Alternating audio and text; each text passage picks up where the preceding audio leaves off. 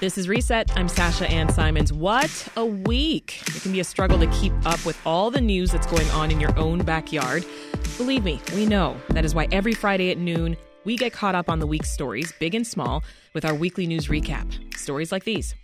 The runoff election in Chicago's race for mayor is less than 4 weeks away. Vallas and Brandon Johnson faced off in their first forum since last week's election. Two big endorsements, one for each mayoral candidate, came in just hours before Vallas and Brandon Johnson face off for the first time. Which endorsement will prove more valuable? Only the next 4 weeks will tell. Vallas and Brandon Johnson both agreeing public safety is Chicago's #1 problem, impacting neighborhoods, public transportation, and downtown business viability, but they offer different solutions. Lots to dive into, and I can't do it alone. Here to help is Nader Issa, who covers education for the Chicago Sun-Times. Hey, Nader. Hey there. Also here is Aaron Genninger, reporter for the Hyde Park Herald. Welcome, Aaron. Good afternoon. And joining us for the first time, Julie Bosman, Chicago bureau chief for the New York Times. Great to have you, Julie. Thanks for having me. So we're going to start with the mayoral race. We are less than a month at this point away from the runoff. Vallas and Brandon Johnson, they faced off in their first one-on-one debate this week. Both candidates were questioned about what's seen by some as extremist views on the left and right. Let's listen, first of all, to some highlights of their debate on NBC5. In 2009, you said in an interview, you thought of yourself as more of a Republican. In fact, let's listen. Someday you were thinking of running for Cook County Board President in the Republican side. On the Republican side. So are you now officially a Republican? Well, I'll probably register as a Republican. But you don't register in Illinois, in the next right? primary. You don't register. Well, you have to enter the primary. You have to take a primary ballot. Right, you have to take You're saying you would take a Republican I would take ballot. a Republican primary You ballot. think of yourself as a Republican? I'm more of a Republican than Democrat. So Vallas went on to say he's a lifelong Democrat and that he's always been on the ballot as a Democrat. Julie, 3/4 of Chicago voters, we know, are Democrats. It's a very liberal city that we live in. Are Democratic voters going to have second thoughts, you think, about his conservative tendencies? Well, I think certainly a lot of them will. I think that they will see some of the statements that he's made about his political positions. They'll see some of the things that he has liked on Twitter and on Facebook. I think that they will see that he has pretty much gone as far to the right as he can and still calling himself a Democrat. The advantage for Vallas here is that Brandon Johnson is slightly too far to the left for a lot of voters. So I think a lot of voters will be looking for that middle and so far not really finding it. Aaron, what are your thoughts when it comes to Vallas and his, conservative, seemingly conservative viewpoints? Is that going to fly here in a city with a lot of Democrats? I just can't make sixes and sevens of the fact that, there's candidates of both ideological wings right now. And I think so to some degree. Certainly there's lots of conservative neighborhoods in Chicago. And I think that ideology will find a voice this time around. It's a weird election. I think we can all agree about that.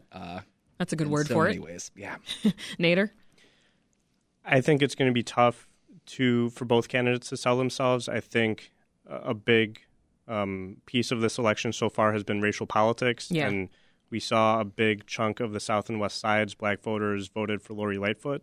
And I think that case is there to be made for both candidates, to win that vote. And it's going to depend. I think you have a lot of conservative thinking voters in those communities. They're not a monolith. But you also have a lot of voters who want progressive policies, support the teachers union, and support Brandon Johnson.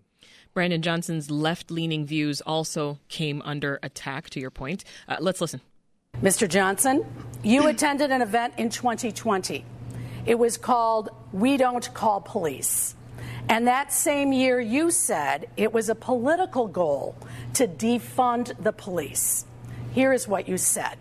The President of the United States, the former President of the United States, President Barack Obama, took it one step further as well and basically said that the effort of the defund police movement lost an audience because of that slogan, I guess is what he's calling it, which I don't look at it as a slogan. It's an actual real political goal. So I'm going to stick with you for another moment here, Nader. Johnson responded to that and saying he has no intention to defund the police. He promises to hire 200 more detectives. How comfortable, though, do you think Chicagoans will be electing a mayor who once said that defunding the police is a political goal? I think it's a tough position he's finding himself in because you have a lot of people in communities that are hardest hit by violence who look at it and say, we are not feeling safe right now, and how would less police help? And by the same token, I think you have a lot of progressives and a lot of sort of ideologues who think, well, policing so far hasn't helped. And it's just a tough position for himself to find himself in, where he's trying to appeal to his base and the progressives who have gotten him here so far, while also winning some of the moderate vote that might not say, why get rid of the police department? What else are we going to, practically speaking, tomorrow find ourselves with help? Well, let me open it up to the floor here. Do you all think that we're going to be hearing this Brandon Johnson soundbite in Vallas campaign commercials maybe over the next month? What do you think, Julie? I think that he has become associated with defund in a way that will not help his candidacy in large parts of the city. The political winds have shifted on defund the police since 2020. I spent a good part of my week just talking to voters on the south and west sides about who they're going to vote for and thinking about crime and policing and what they would like to see. And what I heard over and over again is, I don't want the defund guy. I don't want someone who's going to take police away from the community. What a lot of black voters in some of the most hard-hit neighborhoods when it comes to crime want is something different. They don't want fewer police officers. They want smarter policing. They don't want to be harassed and discriminated against. They want officers to be more visible in the community. They want more detectives. So that lines up with what Brandon Johnson is saying. But defund is not something that is widely appealing right now. So I think that will hurt him. It's probably good that he's shifted away from that messaging. What do you think, Aaron? I think defund the police rhetoric is going to be the albatross around a lot of Democrats' necks for decades, from what they've said in 2020 on, for good or bad. I look at neighborhoods like Hyde Park and Andersonville, both of which were neighborhoods where Johnson did really well in the first round, relatively speaking, in terms of how many people actually won in this election or got votes in this election. There are homeowners, otherwise liberal, maybe even progressive identifying homeowners who are freaked out about crime in neighboring Woodlawn or Uptown, but also just going on in their neighborhoods, period. And while I don't think that Vallas is going to win either of those neighborhoods, I will be interested to see what level of support he can get in these more affluent neighborhoods with proportion of residents who are concerned about crime. Yeah.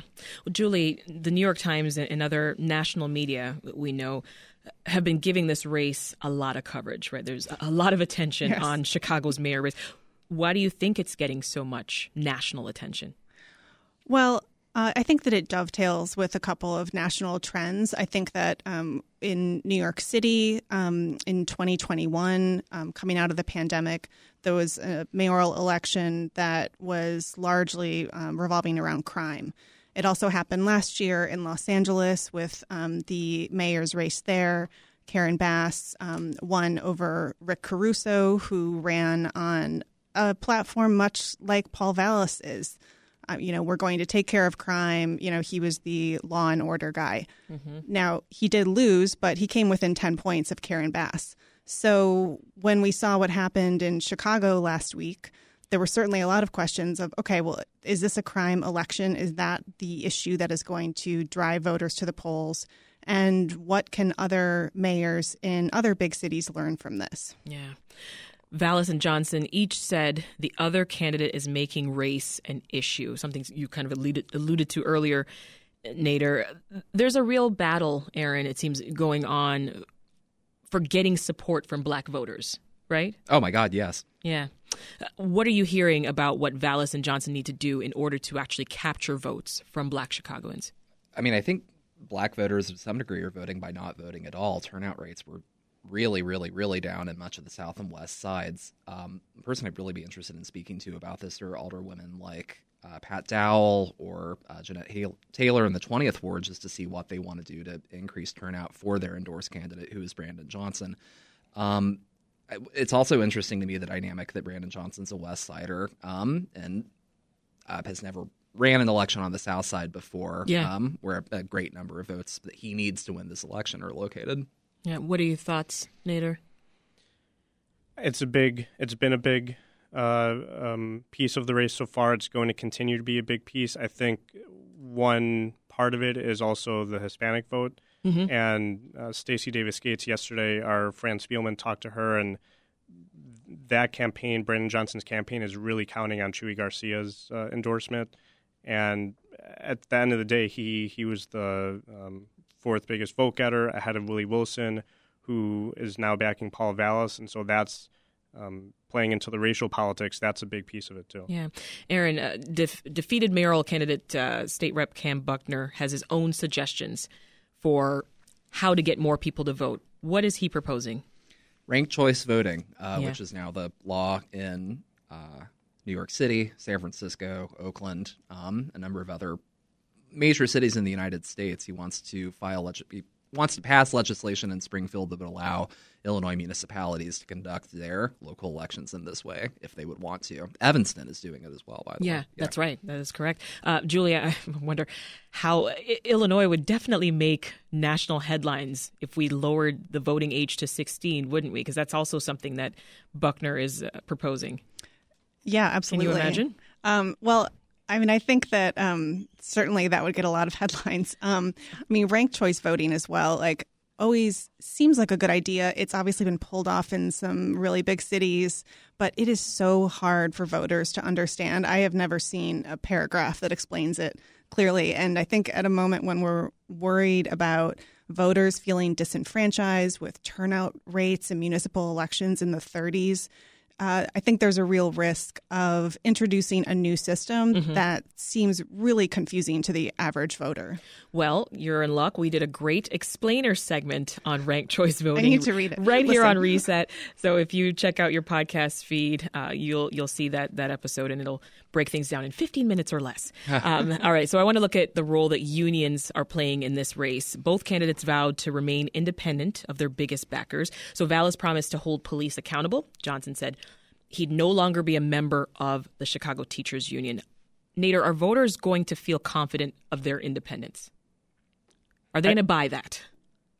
I think right now the bigger question is being posed to Brandon Johnson because he is a CTU member, has worked for them for the past decade. Mm-hmm.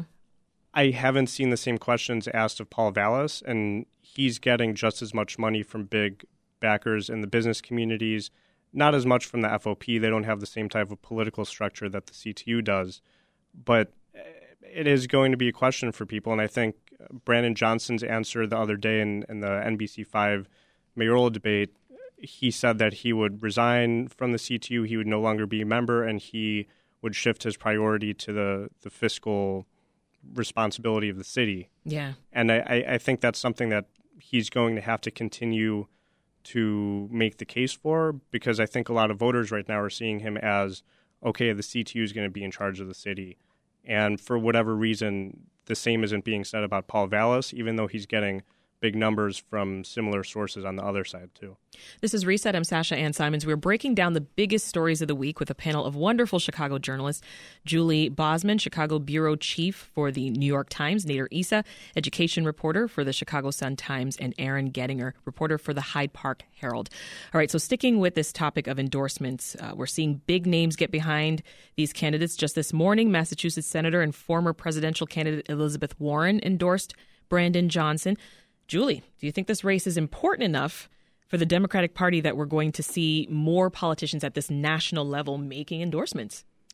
I think we probably will. I mean, an endorsement from Elizabeth Warren will certainly hold some appeal among a lot of progressive voters in Chicago. Huge.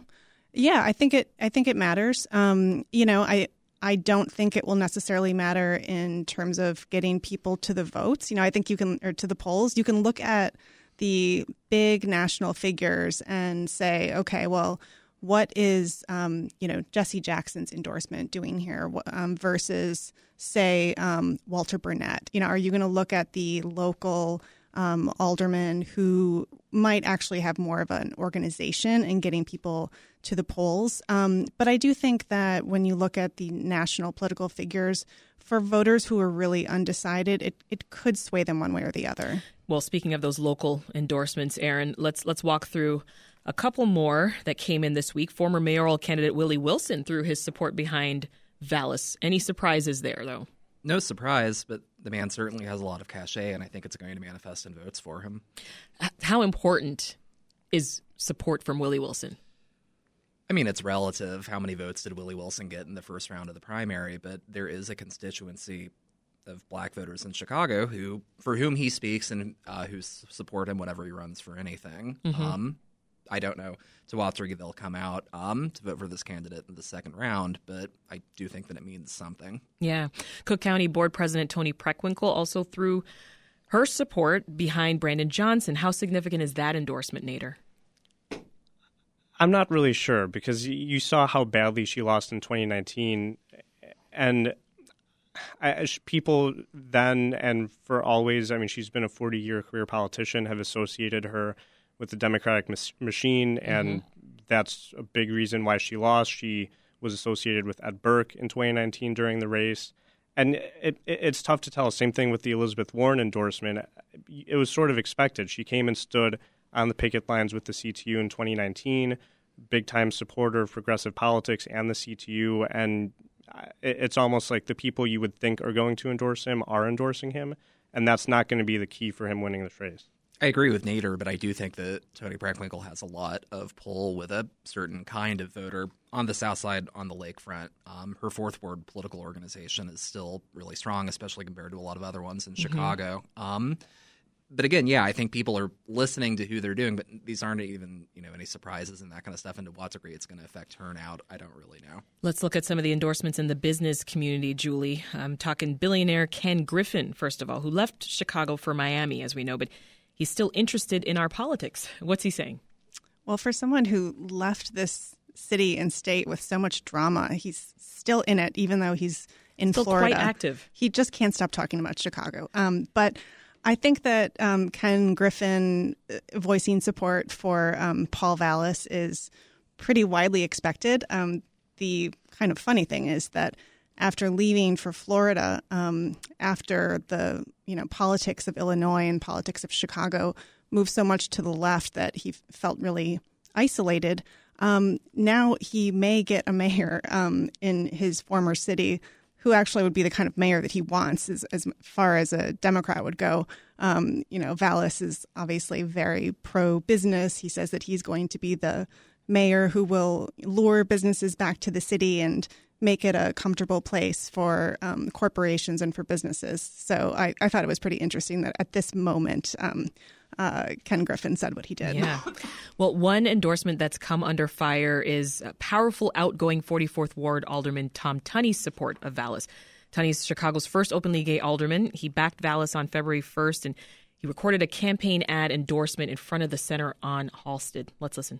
Paul Vallas has been a passionate ally to our community for decades, with a track record of significant contributions to the LGBTQ+ civil rights movement that goes back to the early 90s. But Aaron, not everyone sees Paul Vallas as a, quote, passionate ally of the LGBTQ community, do they? Certainly not. There was that very large press conference this week with a lot of LGBTQ political figures that denounced Vallas and came out in support of Brandon Johnson, including, I'll note, former House Majority Leader Greg Harris, who was kind of the longest-serving person and someone who was actually around in gay politics, as was Tunney, obviously, in the early 1990s. There's a division, seriously. That's Aaron Gettinger of the Hyde Park Herald. We've got Julie Bosman of the New York Times and Nader Issa of the Chicago Sun-Times. We are just getting started, so stick around because there is plenty more news to cover. Back now with more Reset and more of the weekly news recap. I'm Sasha Ann Simons, and with us is a panel of journalists breaking down the biggest state and local stories. Let's get back into it. Union members have re-elected John Catanzara as president of the Chicago Fraternal Order of Police. The union that represents concession workers here at the United Center is in the middle of bargaining with their employer. The two have yet to reach an agreement, and union representatives say they could strike at any time, including during the Big Ten tournament. Field museum workers are voting to form a union. Workers want better pay, benefits, and job security. The Field Museum says it'll begin contract negotiations with a union soon. In the studio with me are Nader Issa, education reporter for the Chicago Sun-Times, Aaron Gettinger, reporter for the Hyde Park Herald, and Julie Bosman, Chicago bureau chief for the New York Times. Okay, Julie, before the break, we looked at how unions are impacting the mayor's race. Now we're going to take a look at some other union issues. First up, Field Museum staff. They've joined the growing number of employees that are voting to unionize. Support for unions, that's kind of exploding all over the country, isn't it? It really is, especially in places like Chicago, which has always been a labor town, and labor unions remain very popular among Chicago voters. So this is a trend that a lot of labor experts had predicted a few years ago or longer, that with the demise of a lot of blue-collar unions, white-collar unions would be emerging. And you could argue that that's what's happening with the Field Museum, which had a pretty overwhelming vote in favor to unionize. 175 to 66. Yeah, which is, pretty clear outcome. And they followed the Art Institute of Chicago's union efforts earlier this year. So, I think one thing we could say about this is that white-collar employees don't have the same job security and the same wages that they once had. So it makes perfect sense that they are going to start unionizing, and they're doing it in a very union-friendly place. And Aaron, faculty at Chicago State University, they've been voting on whether they will go on strike. What's the latest with that? The issues that relate to job duties as well as pay. Yeah. It's the latest in a years-long series of misfortunes to happen to Chicago State that date back to the last decade with the budget impasse that really badly affected the university. It's just an incredibly sad situation. If they approve a strike, it's not clear how soon or even if they will actually walk out. Is that right? I believe they said that it was going to be a 3-day thing from Wednesday to Friday, but I see. Yeah. Okay. Well, moving from a university on the far south side to the far north side, Nader, Northeastern Illinois University, they're in the middle of a controversy over leadership?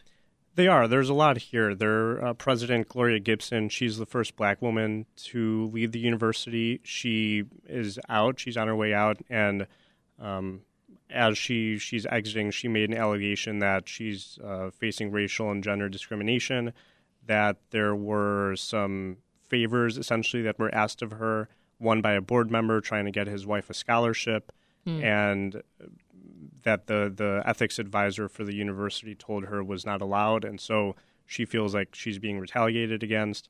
There's more to it. The university is really struggling. Enrollment is down a lot, and they're not in good shape. And so some people, some critics of Gibson's are saying, well, that's the reason, is because performance isn't good. Yeah, multiple issues at once, it seems. Definitely not a good time for the university. Goodness. All right, United Center concession workers, Nader, they're threatening a walkout while the stadium's right now hosting college basketball fans for the Big Ten tournament, right? So how much chaos could a concession workers strike cause? Because I'm seeing something chaotic, but what is the actual deal? Well, we saw a preview of it earlier this week. They walked out during a Bulls game last Sunday, I believe, and for a one-day strike, concessions were really limited. The menu was small. A lot of concession stands and sort of specialty stands were closed.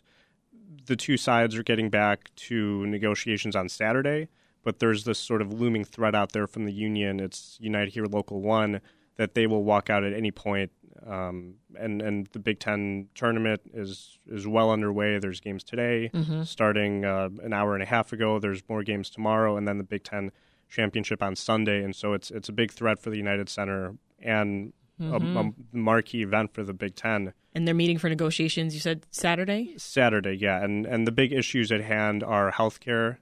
There's sort of a cap for how many hours, a minimum for how many hours a worker has to work to be eligible for health care insurance. And so the union's very much trying to win health care for more of its members, and then pay also is at stake. Makes sense. The Chicago Police Union is dealing with some controversy because of its members, Aaron. A police officer who lied about his ties to the far-right Proud Boys extremist group. He returned to full duty this week. What do we know? Well, the Inspector General found that he had made false and contradictory statements during the investigation, but he's kept his job. He's kept his job. The Southern Poverty Law Center criticized Mayor Lightfoot and Superintendent Brown and the Bureau of Internal Affairs Chief Yolanda Talley for mishandling this probe into, and we're talking about Officer Bacher, right? That's correct, yeah. Yeah, lots there. The Chicago Police Department is also reopening another investigation into an officer who wore an extremist symbol during a racial justice protest. What are the details of that one, Aaron? It was a 3%er symbol, and there was a photo of him that I believe CBS News got. That's kind of a shawl or a mask covering his face. Obviously, this was during the 2020 George Floyd protests. I was doing research as I was preparing for this today. The FBI warned about white supremacists infiltrating police departments in 2006. Reuters did an investigation last year that hundreds of police trainers have ties to QAnon or white supremacist groups. This is a nationwide issue, but it's obviously manifesting in Chicago as well. Just a week ago, Julie, the Fraternal Order of Police reelected its president. Remind us who John Catanzara is and what his time in this role has actually looked like. So John Catanzara, the president of the FOP in Chicago, he's no longer a police officer. He resigned from the Chicago Police Department, but you do not have to be an active Chicago police officer to be president. I mean, he's been a very controversial figure. He has defended the January 6th rioters and then apologized for it after being reprimanded. And he's just been a very vocal figure who has clashed with Mayor Lightfoot notably over her vaccine mandate, though I believe he personally was vaccinated. So he was reelected to his post, and I think by 57% of the vote. So it was a pretty overwhelming vote in his favor. But keep in mind, he is representing not just the active rank and file, but also 6,000 retirees who still belong to the union. So he's probably getting a lot of votes from people who may be, retired and living in Arizona and maybe don't see policing in the same way that a lot of current police officers do. Yeah, I mean, and speaking, wrapped up in that controversy that you mentioned there, Julie, in 2021, the police board opened a hearing about whether to fire Catanzara, who was still a CPD member at the time. This was due to alleged misconduct in 18 incidents. So how does all this attention around Catanzara and around officers that have extremist ties, how does that impact the Chicago Police Union and CPD? It's a good question. I mean, I think that a lot of people, even within CPD, see Catanzara as a problematic representative of the Chicago Police Department. And the people who were opposing him, the opposing slate, made that argument. They said, look, he's not a good figure to represent who we are as a department. So I think that given the role of the FOP in this mayoral race, given their endorsement of Paul Vallas, they're definitely going to be in the news more in the next few weeks. Let's take a pause there. As we close out our discussion, though, about the police union, we cannot forget how dangerous their jobs are. Hundreds gathered yesterday to say goodbye to Officer Andres Vasquez Lasso, who was shot and killed last week while responding to a domestic violence call. Our thoughts are with his family and loved ones. This is Reset. I'm Sasha Ann Simons, and we are back with more of our weekly news recap, giving you a closer look at the week's top stories across Chicago and Illinois. Now, before the break, we took a deep dive into some union issues that have been making headlines this week, but we still have more to get to. Our panelists are Julie Bosman, who's a Chicago bureau chief for the New York Times, Nader Issa, who's an education reporter for the Chicago Sun-Times, and Aaron Gettinger, a reporter for the Hyde Park Herald. All right, Nader, Illinois Secretary of State Alexi Giannoulias, who also happens to hold the title of state librarian. First of all, did any of you know that we had such a thing? That. Nope. I've never heard of that. I was today years old. Well, Giannoulias introduced legislation to, quote, protect our libraries. Give us the details there. Yeah, we've seen over the past year that there's been these culture wars all across the country. They've manifested more in the Chicago suburbs and central and southern Illinois than they have in the city. But there have been these debates about curriculum in schools and books in libraries. And we covered a situation last year in Downers Grove where a faction of the Proud Boys, the chapter here in northern Illinois, sort of co-opted this protest against the book Genderqueer in the high schools over there in the western suburbs. And so this is a response to that from a very much democratic state. A lot of these book protests and book bans are being backed by Republican politicians, by right-wing extremist influencers or groups like the Proud Boys. And so this is an effort to tie state grants for libraries to the sort of role in keeping free speech and keeping books available in libraries. If a library were to try to ban a book or bend to pressure to ban a book, they could lose a state grant and state funding under this proposal. Yeah, to that end, the bill would allow Secretary of State's office to deny state grants to public libraries, including those in schools that don't adhere to the American Library Association's Library Bill of Rights. And it says that, quote, materials should not be removed because of partisan or doctrinal disapproval. And you've seen other states recently do quite the opposite. They've made it easier to ban books. They've even made it possible to prosecute teachers. I've been seeing so much on banned books come up in my social media feeds. I don't know about you all. Yeah, it's all over, and it's a big issue. I mean, there have been specific books targeted, and we should say a lot of the books that are being targeted are about the LGBTQ community, about transgender people and their lives and their experiences, also about Black history. And so there are very specific books being banned. It's not sort of a overall view of what books are in libraries. And they're often the same books that are on the banned books list decade after decade. You know, Toni Morrison. Just over and over. Just the same books that are targeted. Yeah. Well, Julie, Governor Pritzker backs this legislation that Nader is speaking of here. But in Indiana last week, the Senate passed a measure making it easier for law enforcement to prosecute teachers if material deemed obscene ends up in the possession of a minor. There just seem to be really different perspectives, I feel, around the country on this topic. It's one of those issues that is such a patchwork of legislation, of individual rules passed by school boards that in some cases really reflect the values of a certain community, and in other cases just seem really out of step with what most of the parents in the communities want. And in that case, I think there's just so much room for interpretation. When you say that you're going to ban, books or material that's obscene, well, what does that mean? That means a lot of Whose things definition? to different people. Yeah, Nader? And I think it's important to note, too, here in the area in Chicago, the places that it's played out in the suburbs, a lot of the push has been made by this group called Awake Illinois, which, tying it back to our conversation about the mayoral race, Paul Vallas has gotten a lot of flack because he spoke at a fundraiser for that group last year and has really associated himself with people who have tried to ban books. He's since apologized and said it was a clumsy mistake, but that group was born out of this idea of banning books and saying, hey, parents are who know best about what their kids should be taught in schools. Well, Nader, we do have a democratically controlled General Assembly. So do you think that this is likely to pass? It seems like it. You've seen a lot of the issues that have been at stake in the culture wars, if that's what we want to keep calling them, over the past couple of years.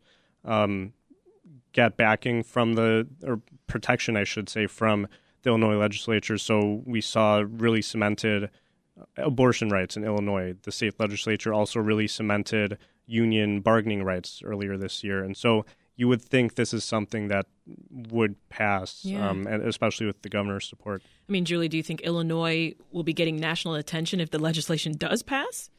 I think it will. I mean, it certainly could be a model of legislation for other states that would want to do the same thing and try to head off some of these more local efforts to ban books. But I do think that, it reflects where Illinois is under Governor Pritzker, that he's really moved the state to the left in a significant way. Aaron, you've been looking into how Black and African American studies is being taught in Hyde Park schools. What have you found so far? It's incorporated in a lot of ways. And I did interviews at the University of Chicago lab schools and their elementary and middle schools, and also at Kenwood Academy High School, which is one of the biggest high schools on the South Side and a CPS school. At lab, it's incorporated in a lot of ways you may not even think. Studies of social studies, yes, but also just studies about African ingredients and how they've been adopted into the United States in a cooking course. Yes, they're learning about Rosa Parks and what she's done and that kind of thing, but it's also just about the salient aspects in which Black culture has affected American lives, and also just incorporating Black subjects to teach any number of other subjects as well. Mm-hmm. In Kenwood Academy, CPS's curriculum is set such that, they learn about 19th century civil rights figures and the Harold Washington election. But the teacher that I spoke to said a lot of it is student directed, that students come to her with the questions about their identities that they're interested in learning more academically, and then that affects teaching, which makes a lot of sense. These schools are, overwhelmingly Black on the South Side, and people are interested in, their culture and their history and where they come from. And teachers who have degrees in training and teaching these subjects can answer a lot of questions for them. Yeah. Well, let's turn to something slightly different here, Nader. There's a high school football scandal in northwest suburban Park Ridge. What's happening at Maine South? Maine South High School, they're one of the sort of premier sports, especially football programs in the state. Big time program, and have won a lot, including this past season. But as it turns out, an investigation that they conducted themselves, they had quite a few players who had violated residency requirements, and so they weren't actually eligible to play for the team.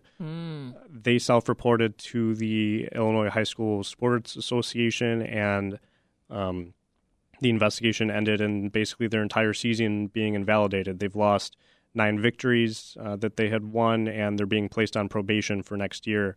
And this is a very old story in Chicago, the Chicago area, Chicago sports, in high schools, especially in the suburbs, sometimes private schools, sometimes we've public seen schools. This before? Yeah, this is something that families try to get their kids into high-performing, especially athletically high-performing programs, maybe get them more visibility and chance at a scholarship.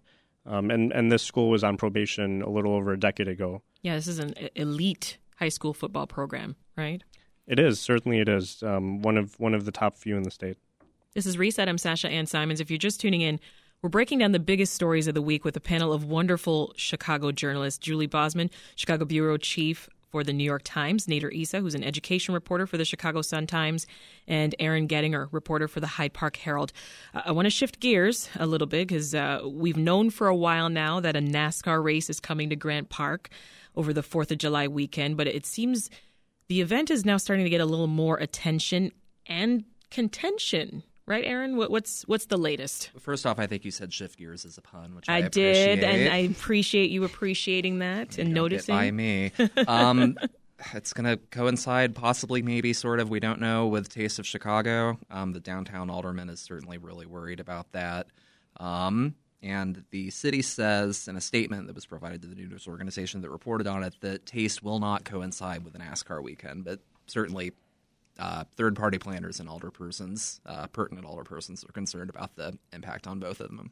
Yeah. 42nd Ward Alderman, to your point, Brandon Riley, says that he found out from Navy Pier officials on Monday that the city had planned to move Taste to Navy Pier's Polk Brothers Park. Have you two been following this at all? Yes.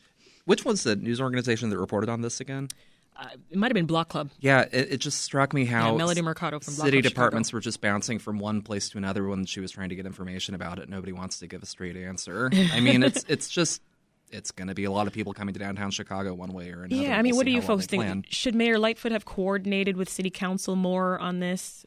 Yeah, I mean, she should have figured this out. It's March, and I'm no event planner, but I think that if you're planning the Taste of Chicago, you kind of want to know when it's going to be by March if you're doing it for July.